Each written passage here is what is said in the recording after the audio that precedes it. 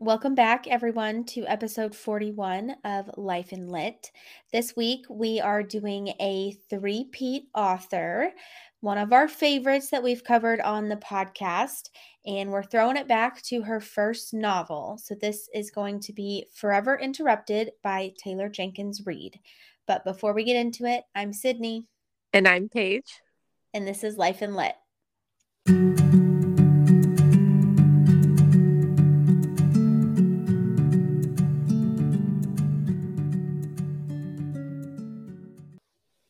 Wow, that was one take.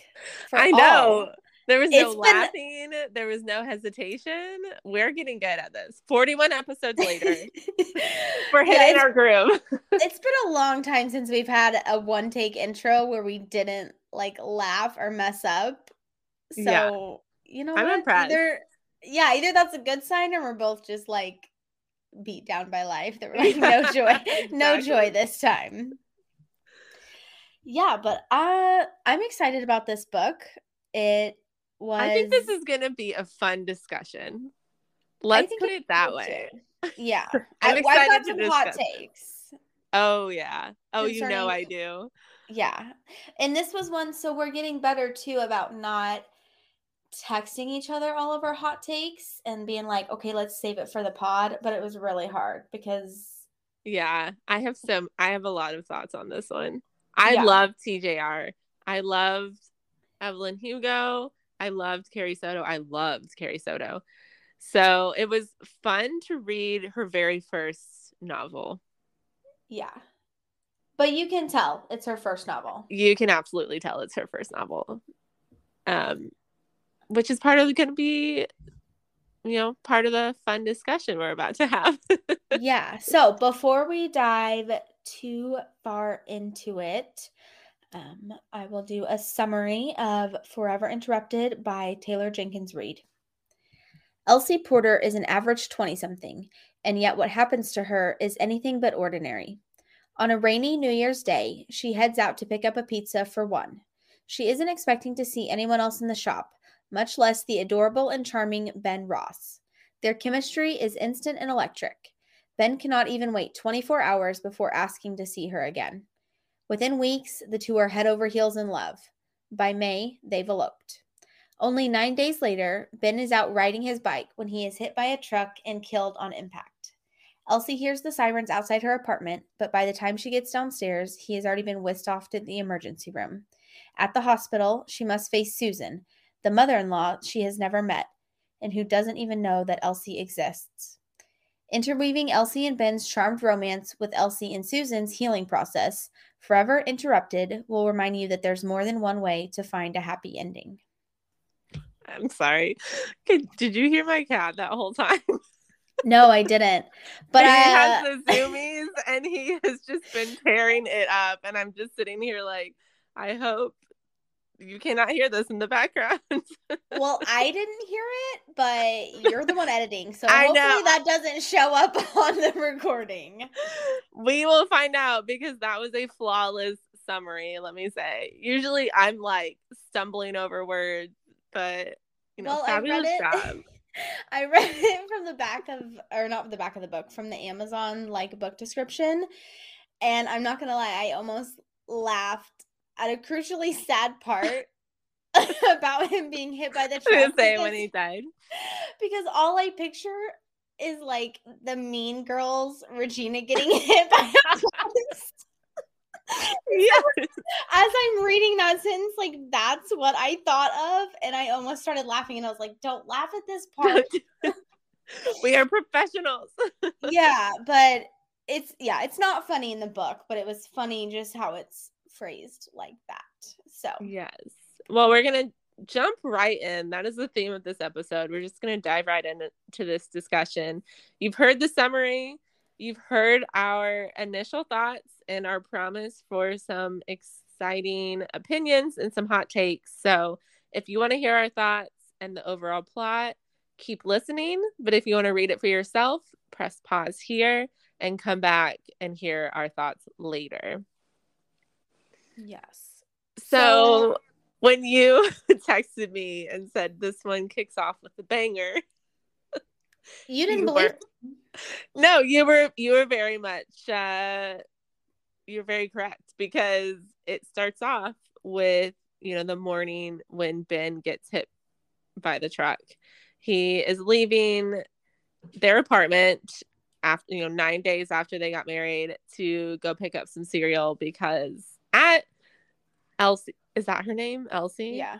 This is how memorable it was. At Elsie's request. So there's some cute little banter there, and she requests some Fruity Pebbles, but after about, I think 30-40 minutes go by and he's not home, she starts to get worried because they live close to the grocery store. So she goes outside, she hears sirens, and she just starts running. It's just like instincts came over her, and she comes upon the scene. For all of the things that I felt were unbelievable about this, this is not, because as an anxious girl, I would be freaking out if my husband wasn't home in an appropriate amount of time. And then if I heard sirens, I immediately would be like, okay, I would be he's freaked dead. out. So, and yeah. And so she starts calling him. Yeah. Yeah. I totally get that. Yeah. It kicks off with a bang, and it is sad. Like, you feel sorry for her, because I immediately was like, oh my gosh, what if that was me? Like, what if this happened to me? Which one little funny, it's not really funny, but I've said multiple times that once we decide on a book, I don't usually read the back or read the summary, because I'm just like, oh, I'm gonna read it either way. This is it. Yeah. Which is how I got stuck with Stella Fortuna. No, I'm kidding. Wow. Rude. Great book. I'm never gonna let you live that down. I know, it's fine. So for this one, I don't even know why. I guess I was just Googling Taylor Jenkins Reid book, and I thought that I had read the summary of it, and I thought that we were doing After I Do, which is about a married couple that their marriage is crumbling and they decide to take a year apart. So I just got the title mixed up with the summary. So that was the summary I was expecting out of this book. Yeah. And when it started out with him dying, I was like, whoa. You're like, what is happening? Right. And then I realized that it was not the book that I thought it was. So yeah, that's why I said it starts out with a banger, because I was like, this is not what I thought was going to be. See, I had a very similar experience, because I just put a bunch of her books on hold at my library because they're in high demand. And they just kind of popped up. I have to read them within 3 weeks and then return them because, there's a waiting list. And I thought the library said I had One True Loves. And so that's why I was like, oh, we should do this when you've already read it. And you were like, no, I haven't, but that's fine. We can do it. And I was like, oh, I thought I could have sworn she read this one. And then I started reading it, and I was like, oh, no, this is a different book. Yeah, because I have read One True Loves, and I was like, yeah. Perfect. And then this one, we both were like, wait, what? We're like, yeah. So very similar experiences. What a coincidence. So it goes back to Thank you. I just sorry. Well, I interrupted you. Okay. We're struggling. I interrupted you there because you're right. This is very traumatic, obviously. Elsie goes up on the scene. She realizes that it's Ben's bike. I don't think she actually sees him, because by this point he's been loaded into the ambulance, but she's screaming, talking to a cop. But then this is my first whoa moment, because there was the driver of the truck, and the truck was flipped over and wrecked. And she asked the police officer at the scene if the truck driver made it, and he said no, and she said good. And I was like, well, then okay, Elsie,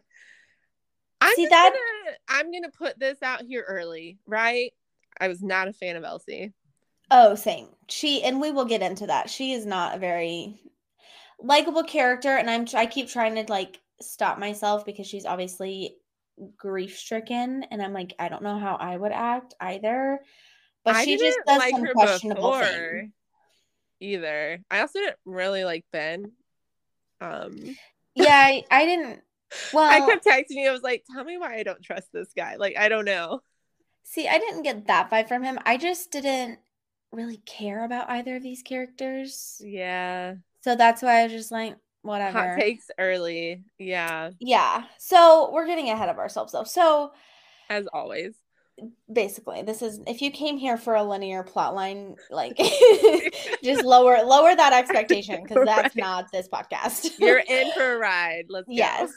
So Elsie goes to the hospital and is basically told the same, like the cop breaks it to her at the scene that he passed away, but she goes to the hospital and they kind of say the same thing. And now she's got like a social worker there with her and they're kind of doing what they have to do. It comes time for her to go in and see him and she's doing that. And then at the same time, she like hears this other voice and someone trying to barge into the room. And she's like, what is going on?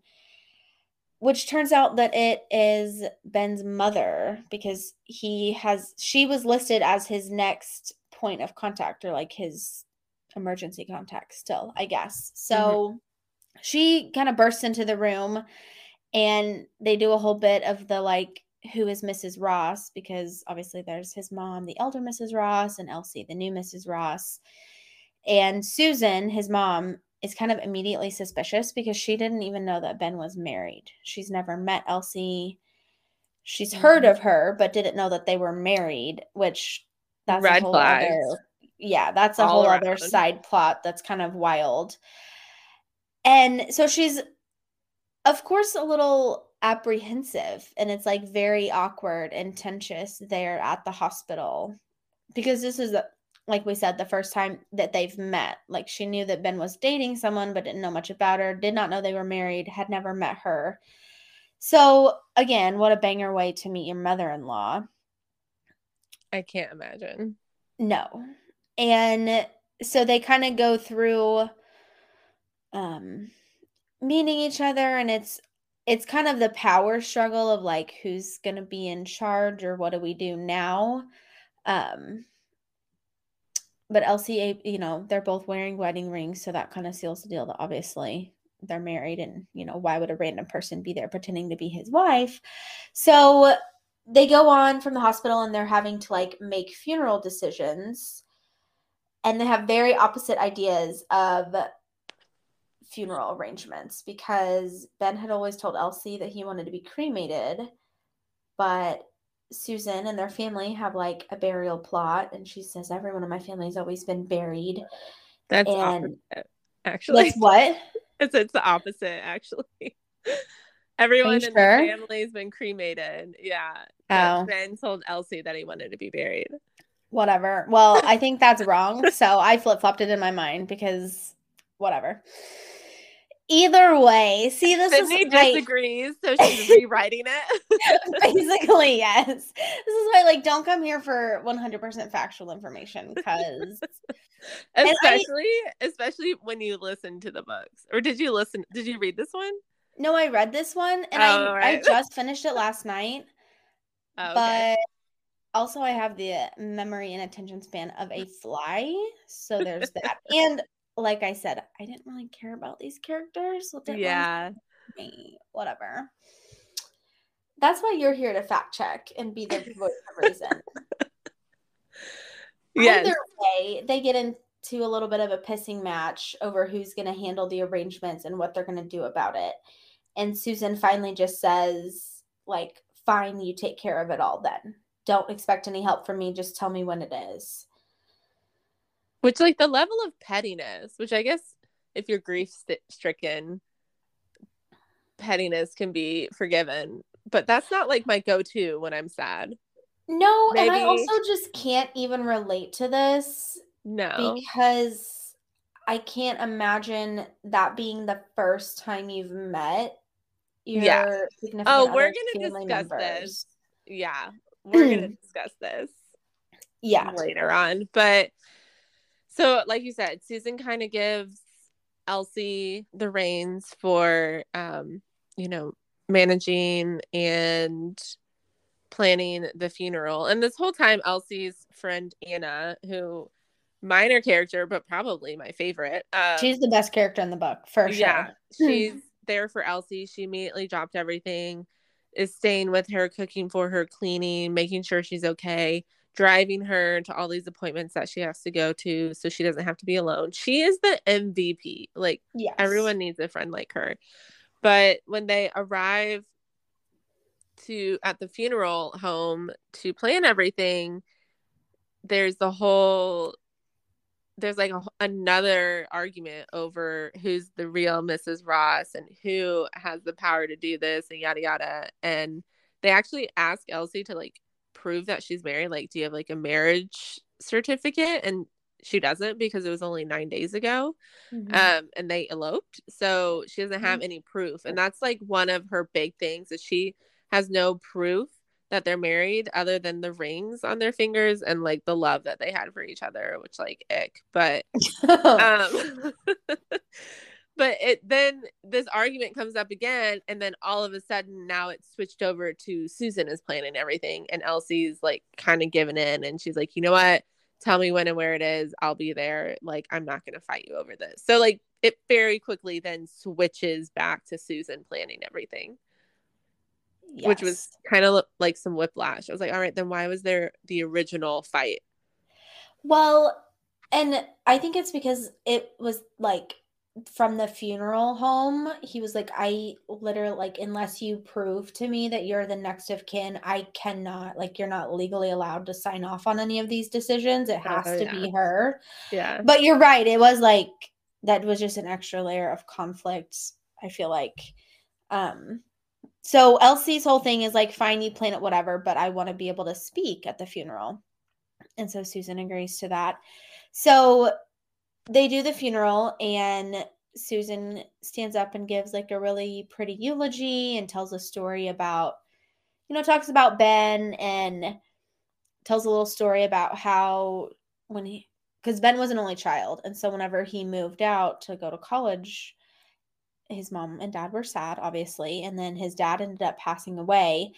And so there was one time when Ben was home visiting, and he had gone into the guest bathroom and taken a bar of soap and written a sweet little message on the mirror. And so he told his mom, like, see, this way I'm kind of always with you. And she had left the message up, and she's like, no, I'm never going to get rid of it. So they tell a cute story, and Elsie's like, okay, I can see how much Ben meant to her in the same way that he meant to me. And then Elsie stands up and gives a little speech, which was not very moving. I was disappointed. Yeah, it was. Yeah, I would agree. I was like, all right, that's what you came up with. Awesome. Okay. Yeah. And especially after she was so insistent on wanting to speak. Yeah. Like, I would be the person. She didn't plan anything. Yes. Like, I wouldn't want to do that, because I would just be up there crying and not being able to speak. Yeah. But to be so insistent and then not have anything prepared is like, why? Yeah. But I will say one thing I did appreciate about this book is that I feel like Taylor Jenkins Reid did show, at least in the early stages, like showed her grief really well. Yeah, she did. As far as the feelings of like not wanting to eat or move, or like not caring, feeling like time isn't passing, or it isn't passing normally. I feel like that's very authentic to a grieving person. So I did appreciate that. So you could see like the moments and the potential for her writing, which we've obviously seen now with her more recent books that we love. Yeah. You could see there were hints of the potential to come, for sure. It was just, I don't know, the story was... It was like undeveloped. Yeah, absolutely. And I felt like it was trying to shove too much in, like too many, not even tropes, but like things in. I don't know. We'll get onto it. But so they have the funeral supper, and Elsie and Susan interact a little, like kind of civilly, but not anything close, which again, like, is so strange to me. Yeah. But they make it through that, and then they kind of go their separate ways, and I don't know. Their early interactions were very awkward and strained, as they were meant to be. Yeah. And throughout all this, like the present story, you get, little glimpses into Elsie and Ben's relationship, how they met at the pizza place one night, and, their little flirtations there, and then their first date, and kind of how their relationship developed, which I like. I love like stories that go back and forth like that, a non-linear, plot line. Yes. Much like our podcast, but Absolutely. Yes. Yeah. So I did like to see how their relationship began as you see her going through her grief. So I liked the idea of that. Yeah. Because I also love like a nonlinear timeline and back, flipping back and forth. But and I think it was just this book specifically, but I felt like I wasn't invested in their relationship. Oh no, because I was not knew at how all. it ended, so I'm like, I don't really care about the I never, backstory. yeah, their relationship never like moved me. Which, if you've Yeah. listened to any of our previous episodes, you know how I feel about love, and you know how I feel about relationships. They're But I not feel like real. there are some books that can still get you to have a little glimmer. Really? Well, I'm glad you think this that. was not it, but I This feel is like not it. I've definitely seen you get more invested in book relationships Yeah. and This like one just cared. like made it more apparent like how unreal love is. So, But also this was a very unrealistic timeline with but them like people do this all the time. So do like they really though? Like do they really meet I and feel get like married within people 6 months? yeah. I feel like people move Who? so fast these days. I mean, moving in with each other, getting engaged within a year, getting married within a year and a half. I mean, it blows my mind. But I for don't the know who you're listeners, like talking about, but none of the people that Facebook. Okay, I'm not talking about randos. I mean like in your everyday life of your friends and family who does that. Listen, snitches get stitches. I'm not gonna name names here. You'll name names to me after the pod for Oh yeah. sure. Post record, here we go. But Yeah. yeah, it's their relationship was not very authentic to me because of how quickly it moved. They went on the first date, they had a great time. Okay, realistic. But then they on their second date, it's like they realized there was like that attraction, that intense attraction, which does happen. It's called infatuation. And they were like, all right, let's give ourselves a timeline because we both feel like we want this to go fast, but we don't. But like, what if it burns out? Like, that's just dating. But they were like, all right, we'll give this 5 weeks. And if we still like each other at the end of the 5 weeks, then we'll see where this goes. Which I'm like, 5 weeks is nothing. Well, and I also just thought that was weird because you're right, like that's just kind of dating. Like why did it have to be Yeah. such a thing? Like if you're enjoying each other's time, continue to spend time with each other. You don't have to like set a timeline and like define it. All right, well at 5 weeks. What? I Yeah. don't even know if I like somebody at 5 weeks. That is Like definitely weird. just in general. In Well, life. that's fair, but I also feel like they spent an expedited amount of time together. Like it felt like Yeah, but after like that even first if or you second see each date. other every day for 5 weeks, why 5 weeks? I don't know. That just seems like such a short amount of time. Like, and why are you putting a timeline on it? Be like, yeah, like let's see where this goes. And then do just that. Yeah. It was odd. I mean, It their was whole odd. relationship was odd. Yeah. But I will stand on this box all day and be like, why are you like setting this weird timeline? I don't know. I don't know if I would have been as weirded out if they were like 3 months or something, but 5 weeks is just such a short span of time. well, and also so I kept forgetting. And they were young. They were That's like what I was about to 26. say. I forgot how young. I kept forgetting how young these characters were. I was thinking they were like 30s or so, No, which they're younger this than us. makes me feel old by saying they're young and I'm like they're Yeah. 26, but it's because I'm 28, but I'm It's like, been a while since we've been 26. I know, like it's one thing if you're 35 and feeling this way because you are older with like more life experience and whatever. But yeah, at 26, I'm like, why are you doing this? Yeah, But I don't know. It just stroked me. It just struck me as odd. oh, that's so funny. Yeah, it definitely was odd. Um, Now so that we've they talked about this for 10 minutes, we can move on. for real, like we said, this is not if you're here for a linear, just I don't know. It's not good. But Pour a glass of wine and buckle up. for real. Um so the book, and we talked about this a little bit before, like not a lot happens Yeah.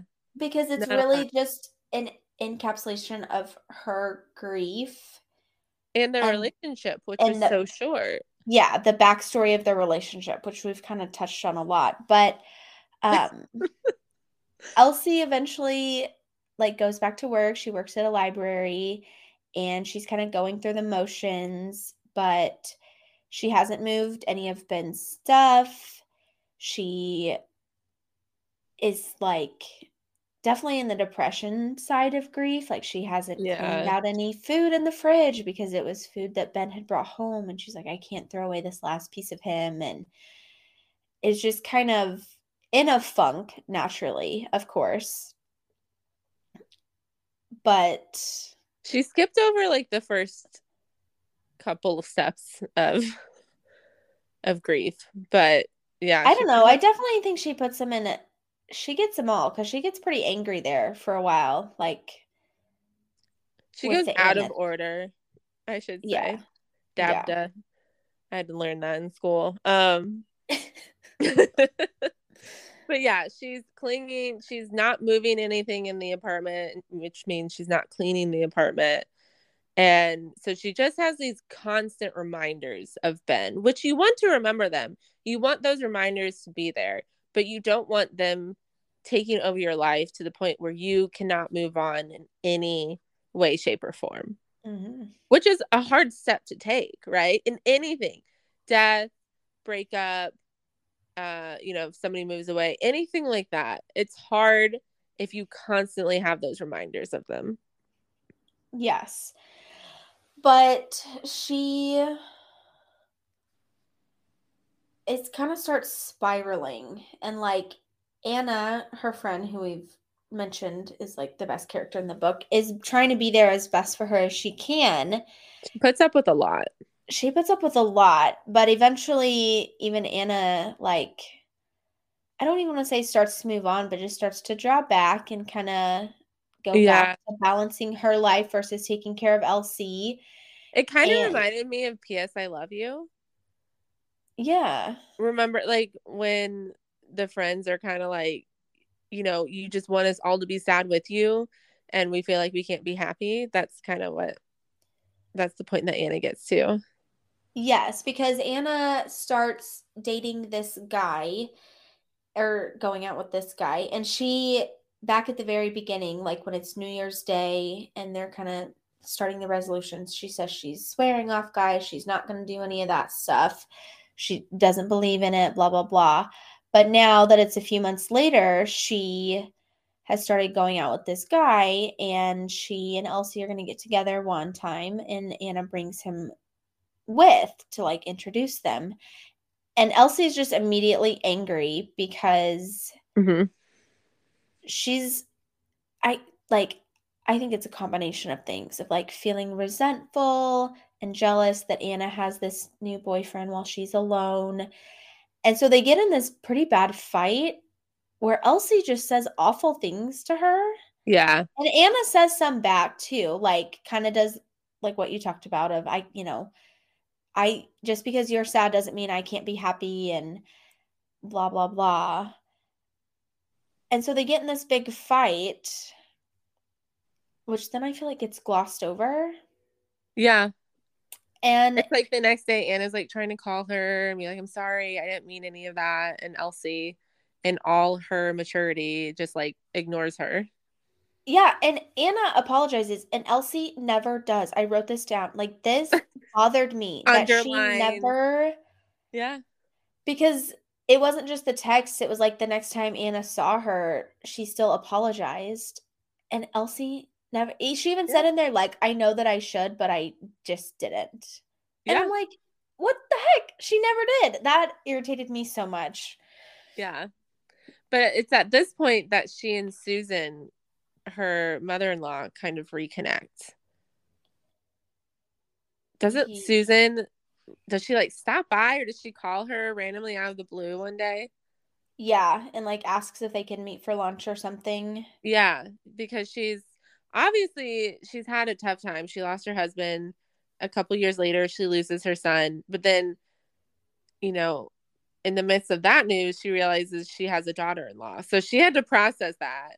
Mm-hmm. And I think she comes to the realization that I now have the opportunity to know a person and to get to know a person that knew my son and that loved my son. And she regretted the way that she handled things.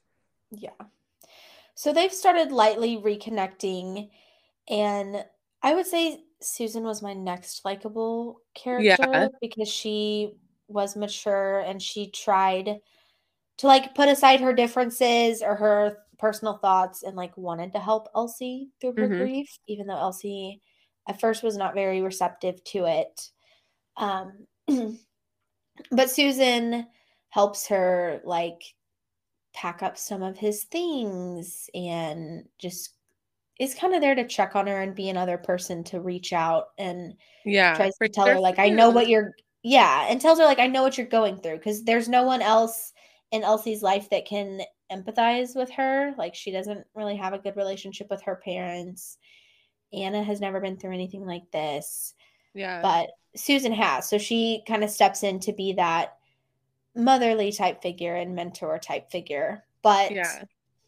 it's after they pack up Ben's stuff, which she thinks that she's ready for, but it turns out she wasn't. No. Oh my gosh, I forgot about this part. Yeah, because they got everything categorized and like keep, throw away, donate, whatever. And Elsie takes a bunch to Goodwill, and it kind of just sets her off. And so she's like the next day at work. Well, I think she goes off drinking.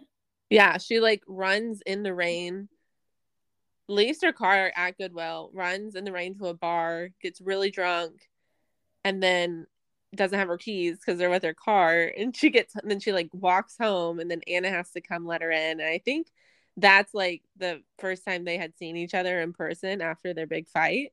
Yeah. And so I'm like, oh, okay. So you're not going to apologize to Anna, Mm-hmm. but when you really need her, you're going to call her to come help you. Which also back up, like who leaves their keys in their vehicle? Right. Whatever.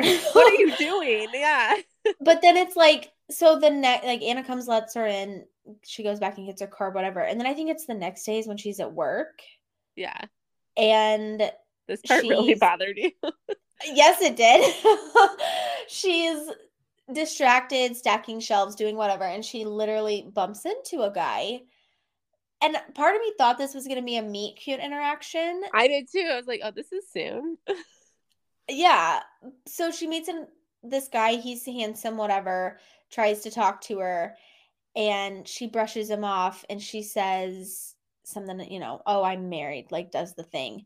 And he just goes, oh, darn. Well, if it doesn't work out with your husband, let me know. And she punches him, like straight up punches him in the face. Yep. And so he insists on calling the cops. And so she gets arrested, and then she's over here wine babying about like he was being a crybaby and he couldn't just shrug it off like a man. He had to call the cops. And I'm like, yeah, because you assaulted him You assault in a these guys. public place. Like you Yeah. don't get to be the victim here. And so she calls Anna. That's the only person whose number she has memorized. So Anna comes and picks her up, which I'm like, that's a good friend because she never got an apology. I am Yeah. a grudge holder though. So, Yeah. well, I would be All bitter right, about it. noted. If I And ever have to have you bail me out, I need to make sure we don't have any outstanding apologies. no, listen, I would go, but I would just say, I would make it known that I didn't get the apology and I wanted the apology. Like, I I would still have go help her. I have no doubt that you would do that. See? So Anna bails her out and gets her, and then she takes her back home and she's like, um, by the way, I called Susan Yes. because Which this is Anna like knows out of, best. yeah, because she's like, this is out of my league. You're kind of unhinged at this point. And I thought Elsie would put up a bigger fight, but she didn't really, because Susan's like, why don't you come and stay with me for a little bit? And Elsie's Yeah. like, yeah, that sounds good. Like, the library didn't fire her, but they didn't want her coming back anytime I was soon. surprised she was not fired. I, Yeah, I was floored. same. That was another unrealistic part. I And feel like if I punched somebody at work, I would get fired. Actually, I know I would get fired. yeah, I feel like most sane people would. Like, I know that she's going through a hard time, but you can't just like punch people. Just So, can't go around punching people. yeah. Oh. So she goes to stay with Susan for a while, and she's staying in Ben's childhood home, which has been remodeled. She's not staying in his room, but she's staying in the guest room. And this is really just a chance for her to reset and kind of have a vacation of like no responsibilities. Yeah. Just a lot of like introspection time. Yes. And she and Susan get to bond a little bit more. And, Elsie starts to realize that this is good for her. It's good for Susan because Susan is very lonely. Like, she's lost both members of her immediate family. And so they start to like heal together, I guess. Yeah. Susan like makes these extravagant meals and they get massages together. They spend all day laying out in the sun by the pool because they live in California. And I'm just like, this honestly sounds amazing to me. True. Just But I was like, also but she's like, there for like a month. yeah, she's there for a long time, which I was like, I get it. But then I also feel like being the homebody I am, I'd be like, I just want to be in my own home. And Oh, also, I have a bunch of pets. So I'm like, how do you just leave your home for 4 weeks? yeah. But yeah, they, talk about Ben and what they think the afterlife is like. And they go visit his grave. And Susan keeps asking if Elsie's gotten her marriage certificate yet because it's never shown up. Like, that's a whole little subplot throughout the book, is that the marriage certificate has never shown up. And she can't figure out why. And Susan keeps telling her to call the courthouse and figure it out and blah, blah, blah. And Elsie just keeps resisting, which I knew there was going to be some little like twist with Yeah. that. It came up too many times for there not to be. Yes. So they kind of go through this healing stage together, but then Elsie eventually does decide it's time to go back home. But not before she and Susan have this big heart to heart about why Ben didn't tell Susan that he got married, because that was like the one thing that had bothered her the most, because Susan and Ben were really close, especially after his dad died. And so she just couldn't believe that he wouldn't have told her when they got married, because he had told her that he was dating this girl, whatever. I didn't even think he like told her. I think she vaguely knew he was dating, but not something serious. Because that was Right. huge, huge, huge, huge, huge red flag for me. Like, their whole relationship was just so immature and Yeah. irresponsible, which we can get into. But Oh, I yeah. like every time, like after their 5 week thing, deadline passed, he was like, all right, like, I guess I should tell my mom, like, I want to tell her about you.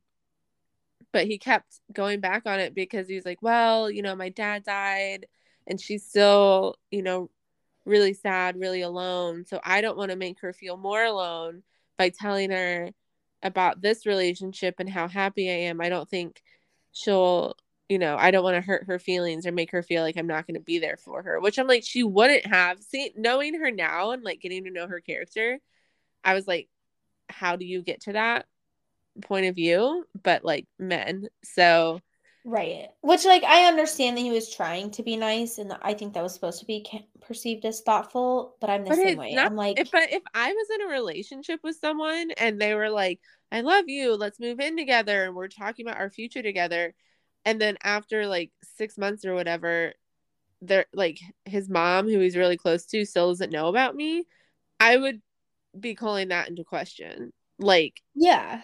Well, and as a sign of respect to your mom, like, I feel like that's just yeah. rude. Yeah. I was like, and being thoughtful, he was actually being incredibly rude. Yes. And He was so being casually cruel in the name of being honest. I'm sorry. except not even being honest because he wasn't being And honest with yeah, his that's mom. true. Yeah, he was just being casually cruel instead of being honest. There we go. I love it. I think we But should like, make a goal just, to like work a T Swift in oh, I know. at I'm every trying my episode. best here. I'm trying. But like, I don't know. That would make me feel just like not good about the relationship. But let's discuss their relationship as a whole. Like, how we've discussed obviously the weird 5 week deadline, but just how immature and irresponsible they were the whole time, because you texted me about the whole birth control incident. Yeah, I totally forgot about that, but once you said irresponsible, I was like, okay, yeah. So Yeah. this got me heated Yeah. because there was this whole subplot where like not that long, because okay, they've been married for 9 days, so like probably a month, maybe 5 weeks before Ben died, they had sex, and Elsie's ring like fell out, and so they realized they were not protected. Mm-hmm. And so she's freaking out about thinking that she might be pregnant, and he's like being very supportive, and which I just felt was insincere, but whatever. Yeah. Because he's like, I don't want this, but whatever happens, it'll be fine. We've got this together. Like, well, if you're pregnant, we'll just run out and get married and move in, whatever, blah blah blah. But then they continue having sex after knowing Yeah. that she does not have her birth control anymore. And I'm just Like like, literally how? that morning Yes. after this whole thing, she's like, oh my God, I love you so much for saying that. And then they have sex. And I'm like, how stupid. How incredibly stupid. So then we flip to the present, and in the haze of all of the funeral and the grief and the whirlwind, she realizes that she hasn't gotten her period yet, and she thinks that she's pregnant. And so I thought this is where the book was kind of going to turn, Mm-hmm. I did. but it turns out that she is not pregnant, so she's kind of devastated all over again, because like That that would have part been was sad her. for That me. was very sad, because I was like, that would have been her like last chance to have been with her. Yeah. So I felt for her in the present, but past Elsie, I was like, Not. you guys are so stupid. That was, yeah, And like, I don't that. have patience for that stupidity. It's just So like, yeah, just little moments like that that kept happening where I was like, I cannot like you guys. Like, it goes against every fiber of my being. yes. But anyway, back to the big question that Susan had was, why did my son not tell me? Because I thought we were so close, which had to have been eating away at her. And I Mm-hmm. felt so bad because as an overthinker, I can't imagine. Oh yeah. And so Elsie finally reveals, which I felt like this was supposed to be a bigger reveal than it was, but she kind of says, well, that was actually my fault. Like, he wanted to tell you, and I convinced him not to, because they ended up eloping to Vegas, and he had said the whole like that whole time, oh, can't we just wait? I need to tell my mom. I need to tell my mom. And Elsie was worried that they were going to get, that he was like going to get cold feet, and it was never going to happen because Which they'd gotten it in a has little been argument. like 5.5 months, girl. Like, what the hell? What are you so afraid of? Because when Well, he first like was like, let's go get married today, let's do it, let's go to Vegas, she was like, oh well, I always imagined like a big wedding with friends and family, and then she like talked herself into it, was like, yeah, let's go do it, this is exciting. And they were like so irresponsible and stupid about it. And just like their whole relationship was in the moment, which is like good, for a Mm-hmm. bit, but then you need to, start thinking about your life and how your actions affect others. Um, and so she like had convinced herself and hyped herself up. And then, yeah, like you said, on the drive to Vegas, he was like, I don't know if I can do this without telling my mom. Which, again, like, I just don't get this because just call her. Like, even if you're on the way to elope, whatever, even if she's going to be mad that you're eloping, just pick up the phone and call her and say, hey, you're never gonna guess what I'm doing right now. I think she would be, I don't know, if I did that to my mom, she would be pissed. If if she had no previous knowledge of the person. Yeah, I that's fair. See, understand that's what I can't relate to that because, like, your at mom this would point, be pissed, Sydney. Come on. I don't, If she she would had be, no idea you were dating anybody and then you said, by the way, I'm on my way to get married. oh, yeah, if she didn't know we were dating, but that's what I'm like, I can't relate to that because I've, always had my boyfriends around my family. Right. So Which it I think like at makes this you feeling point, if I bad. called her and Yeah. said, "Hey, we're eloping," she'd be like, "Okay." Oh yeah. This Like, have fun, send me pictures, whatever. yeah. But yeah, to just I think any parent that has a good relationship with their kid, if you don't even know that you're dating someone seriously and you've never met them, Yeah. they're going to be pissed, but I So still feel like that's better than it's just doing better it. than just doing it and hiding it, which I Yeah, think and never kind of the telling. weight of all his dishonesty settled on him at that moment, which that's what happens when you put things off, right? It's going to come back and bite you. Yeah.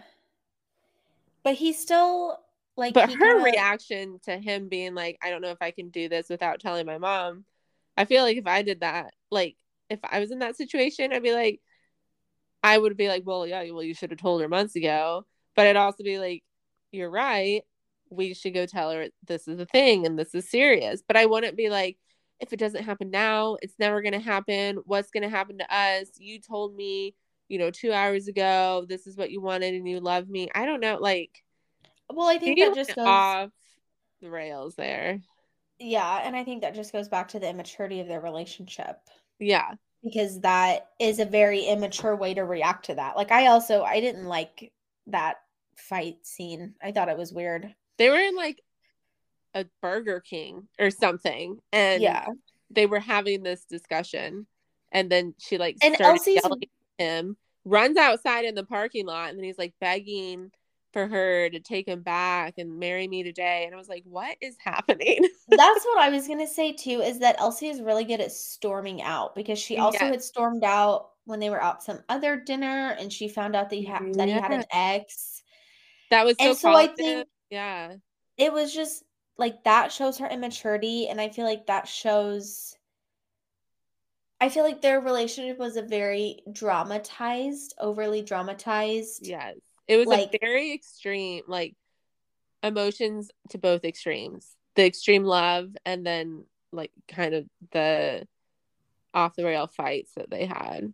well, I just think like those are things that you would see happen in a movie where a couple Yeah, gets in a fight and she storms out and then they have this big reconciliation and it's like that's not how real it shouldn't be. functioning relationships work. Yeah, So that's why I think it was hard for me to be super invested in them. yeah. Um, but No, they end up getting married and eloping in Vegas, which I also thought was so cringy. oh But yeah. Oh yeah. it was a throwback to the like Atlas vows where I was just like, no one says this No. shit. No one comes up with this off the cuff when you are in Vegas. And so they have a whole scene of like them going to the, little chapel or whatever and picking out rings there and the girl is at the front desk is like, well, do you have your marriage license? And they're like, no. She says, well, you got to go get that first. So they go down the street to get that.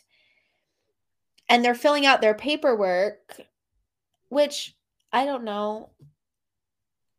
This was Maybe. another thing. I'm like, you're 26. Well, no, definitely that. But I was also mentally like, okay, in Illinois, I'm pretty sure you have to provide your birth certificate. when Oh you go to yeah, get you a have marriage to license. yeah. So I'm like, did they have any of this prepared? Is this how it works in Vegas? I don't know. But yeah, they're filling out their information and Ben can't remember his social security number. I'm like, Is you know that how his many name? times you have to fill that out in your adult life? Yeah. So he just guesses and Yeah. he's like, it's either 318 or 381, but I think it's this one. And she's like, well, whatever, just write it down. Which again, that just invalidated him as a human to me because I'm like, how? You're a functioning you are a functioning adult, supposedly with jobs and an apartment and everything. Like, how do you not know your social security number? That just irritated me. Oh yeah. Children. They were children. Yes.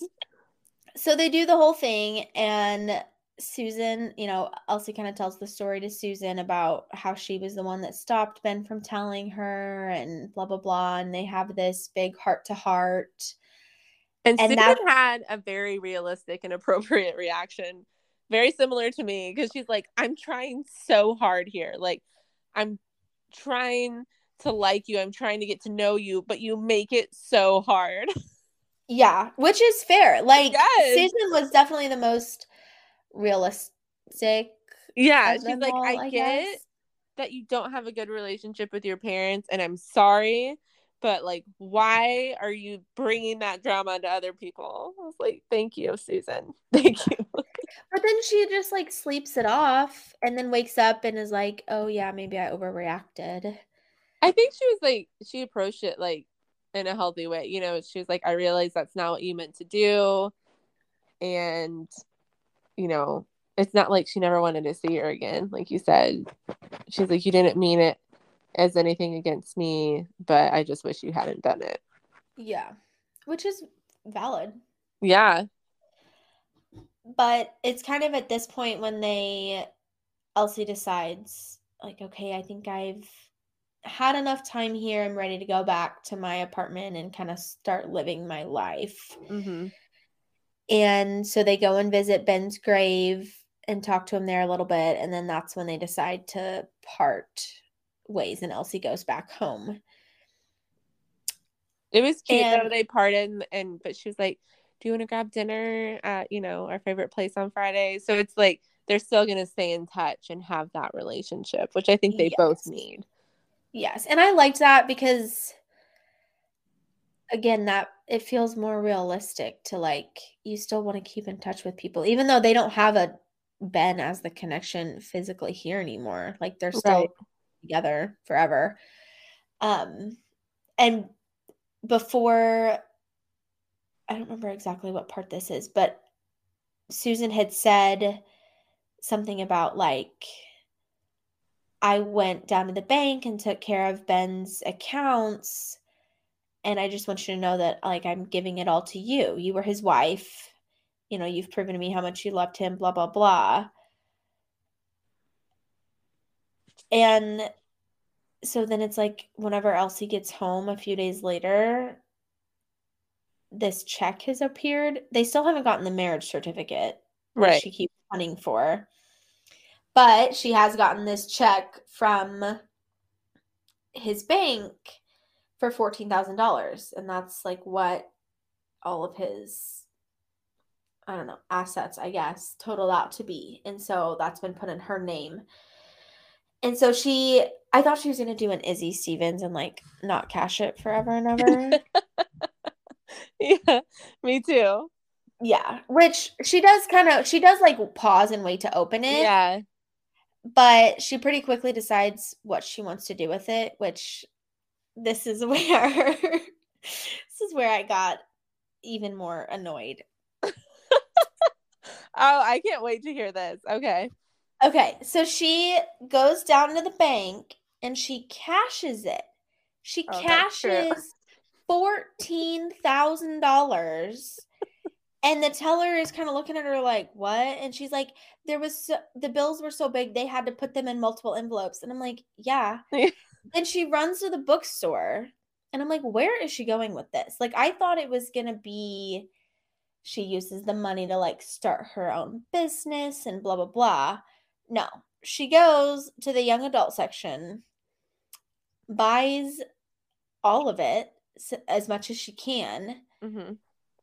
and donates it to the library that she works at, to their young adult section, with the caveat that whenever the books start to smell musty, they have to donate them to another library, because that was Ben's thing, is that he liked young adult novels and he didn't like library books because they smelled bad. And Which obviously we disagree. obviously, I listen, I approve of the supporting the library thing, Yeah. but to just, first of all, cash it all, absolutely not. Invest something, invest part of it, Yes. and let that money work for you and Yes. grow. But okay. And then to just, I just couldn't, I don't know. I just couldn't handle it. The fact that the way it was written, she literally just took $14,000 cash to a Barnes and Noble and bought as many books as she could and then donated them to the library. Like Yeah. you could have done that in so many better ways. Yes. You could have helped multiple libraries on that. Like, Yeah. if you had Or you could have, thought this out, which she clearly doesn't think anything through, yeah. there were so many different things she could have done. And it was supposed to be touching, because then it was like the Ben Ross young adult section, which she called Susan and told her what she did, which Susan, instead of being like, you could have done this a better way, she was like, you know what, I'm going to like contribute as well, but like a continuous contribution. So it became the Ross family young adult section. Which, like, okay, I understand the symbolism of it, but I'm still just like, first of all, invest half of it, spend Yeah. half of it, and leave the other half so that you can continue to buy books Yes. later on. And then two, are you not gonna like check the library to see what books are Yeah. needed? Because what if you just added 12 copies of a book they already have 5 copies of? Like, why? Yeah. Just the Yes. impracticality of it all ate me up, but I digress. And so it kind of ends with a call that Elsie gets from the like Nevada, I don't know, The clerk. Vegas Yeah, marriage the Vegas, certificate like, people. I don't know. yeah, county clerk office or whatever. And they're like, oh my gosh, we've been trying to get a hold of you and Ben because there was a problem filing your certificate because he used the wrong social security number. And like, we have been calling and calling him and we can't get a hold of him. And so then Elsie has to like, this is her biggest fear come true, is that they never were actually legally married. And so this girl's like, well, she kind of explains the whole thing. And the girl's like, oh my gosh, I'm so sorry. Like, what do you want me to do? And she said, I can still file it if you want, if you have the right information. And so Elsie's like, yeah, just switch the number, it's 318 instead of 381 or whatever, and go ahead and file it. Which, again, I get why she did this. Yeah.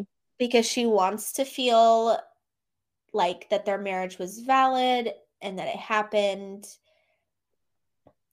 But from a practicality standpoint, I was just like, why? Yeah. Well, Like, I don't know. Like, she put so much stock in their relationship and in their marriage, and not enough stock in who she was herself as a person. And I think that absolutely. really bothered me, because you go, which I love to see the growth of an author, and TJR went from Elsie to Evelyn Hugo and Carrie Soto, who are both badass independent women, which we love to see. But it was not what I was expecting. Elsie was not the main character I was expecting. No. And I just feel like, okay, so now you filed this marriage certificate. And just from a legal standpoint, that just seems like it adds so many extra steps, because I could get it if it was like, we can't turn his assets over to you until you have it. Yeah. But I'm pretty sure that happened before. Like, she's already Sydney got. got them and sent them to her. Yeah, so I'm like, why do you need, I don't know, I guess it just felt like a big headache. Yeah. If 10 years down the road you decide to get married elsewhere, like now are you going to have to file paperwork that marriage was ended? No, because Because I don't think you have to do that. I know, but if they're filing it at the time, like I guess I took it as they would have filed it backdated to when it was supposed to be. Because why would you file a certificate with someone who's dead? Can you even Yeah, do that? because it was submitted before he died, it would still be like a legal thing. But you don't have to like. Do you have to fill out paperwork if your spouse dies and you want to get married down the line? I don't think you do. Oh, I don't know. It just seemed like a big headache, and I was just like, why? Yeah. Because you're right. It feels like she's still putting the validation of their relationship on other people and on external things versus Yeah. just knowing in her heart that like they were married and it happened. Like Yeah. you don't need the external validation. I just thought that was weird. I don't know. No, I agree. It was weird. And that's how it ends. Yeah. She gets the marriage certificate legalized, and then it ends on their like the past, like the morning after their wedding in Vegas and waking up together, and Ben's basically like, we have our whole lives ahead of us. Yeah. And then it ends. There was a lot of promise. There was a lot of potential for this book. It was just undeveloped. Yeah. And I think we're tainted by having read Oh some of yeah. her new and really developed. Like you can clearly see the growth of Yes. TJR as an author, like from this book to some of her newer works. Absolutely. So I think we're tainted by going backwards a little bit. Yeah. Which I'm not saying don't read it. No, it's just People would enjoy this book. It just wasn't. I'm going to yeah. give you my honest opinion on books, and that this whole episode was my honest opinion. Yeah. And especially if you are like a romance like you gravitate towards romance, you probably would like this book because that's what Yeah. it geared to be. If you believe in love, you probably like this book. If you have a really unrealistic belief in love, I guess we'll say Yeah. that because I believe in love, but I still didn't really jive with this book because it was very unrealistic to Yeah. me. But you said your copy had like discussion questions at the end, and there's one. Oh, yeah. I did So not it was have questions in mine. I'm glad you remembered that. So, yeah, I read this on my Kindle because it was $1.99, but I had already requested it from the library, so then I felt bad because they shipped it in special from another library. So I'm like, well, I have to go pick it up. Like I Yeah. can't cancel it now. So I went and picked it up and never actually opened the hardcover, except um the back had discussion questions. And number 2 was like, how do you feel about the timeline of Elsie and Ben's relationship? And I just cackled No. because I knew I was like, oh man, I wish that this was a book club Paige was in because I just knew you would not jive with that. As you may have, you've gotten that hint from my 10-minute rant earlier about this. Yeah. Which I just want to know, is there someone that does think that that's acceptable? Because Yeah. no, I'm it's worried about you if you do. And maybe yeah. you shouldn't be dating. Yeah. Well, I'll even give you this. Like it's one thing to want to be engaged that early. Like it's a Yeah. stretch for me personally, but I can understand. But to be actually married, signed, sealed, delivered, which I guess they weren't, but still, in six months from meeting a person, No. that's bananas. That's No, absolutely bananas. I cannot. Yeah. So that's our take on Forever Interrupted. Yeah. Um, interesting read. Yeah. Interesting relationship.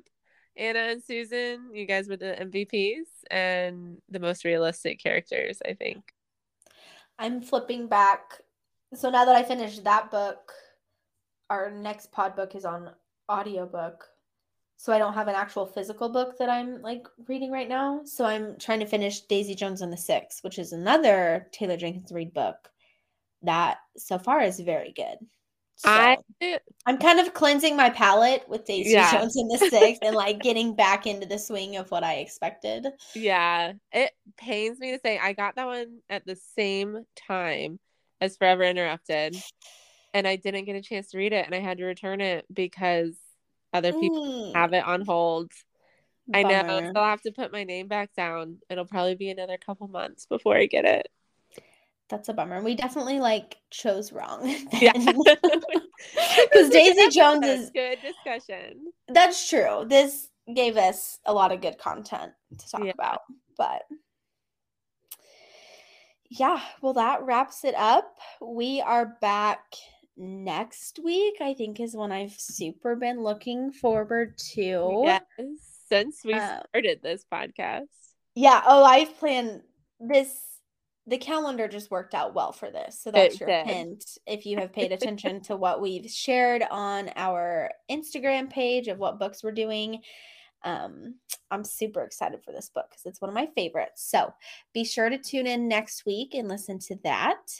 In the meantime, you can find us on Instagram at Life and Lit Pod. It's where we do some book content, talk about the books we're going to be doing, and interact with everybody. You can send us an email at lifeandlitpod@gmail.com. And as always, be sure to follow us on whatever platform that you're listening to. Hit the subscribe button. And if you would, leave us a rating and a review. We would really appreciate it. And we will be back next week with another great pick. So until then, happy reading. Happy reading.